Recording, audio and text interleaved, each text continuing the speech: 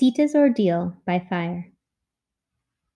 Sita was bathed and dressed in fresh clothes and brought before Rama. In front of the crowds of monkeys and rakshasas, she stood with bowed head. For the sake of the good name of the royal house of Ikshvaku, I have redeemed my honor and won you back, announced Rama.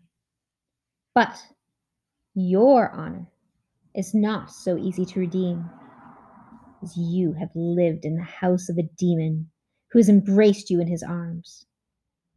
I therefore relinquish my attachment to you. You are free to go wherever you please. A shocked silence fell over the assembly. But Sita, her face pale and her voice trembling, stood straight. You speak hurtful words, my lord. I am the daughter of the earth, who is seized against my will. If you reject me, I have no other course than to die. Prepare a pyre for me. I will enter the flames. Rama nodded his assent, and no one dared to contradict him. Before long, a funeral pyre had been built and set alight. Sita called in a loud voice, May all the gods be my witness. I have never been unfaithful to Rama.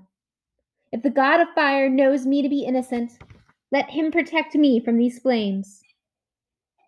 Then she walked into the fire, and the flames swallowed her golden form. A great cry went up from the crowd, but Rama sat immobile. The gods, hearing Sita's cry, rushed to her aid. Brahma, Shiva, and Indra appeared shining in front of Rama.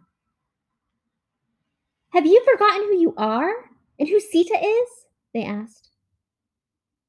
I am a human being, replied Rama. My name is Rama, son of Dasaratha, and Sita is my human wife. Who do you say I am?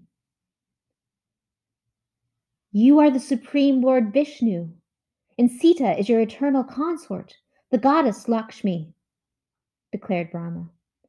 You are the cosmic person, the source of all and the support of the entire creation. At our request, you took human form to put an end to Ravana. Now you've accomplished your task. Then the fire god, Agni, rose out of the flames, bearing Sita in his arms. She was unharmed by the fire, and her clothes and ornaments were exactly as before.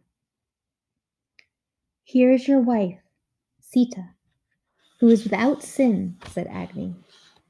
I command you to treat her gently.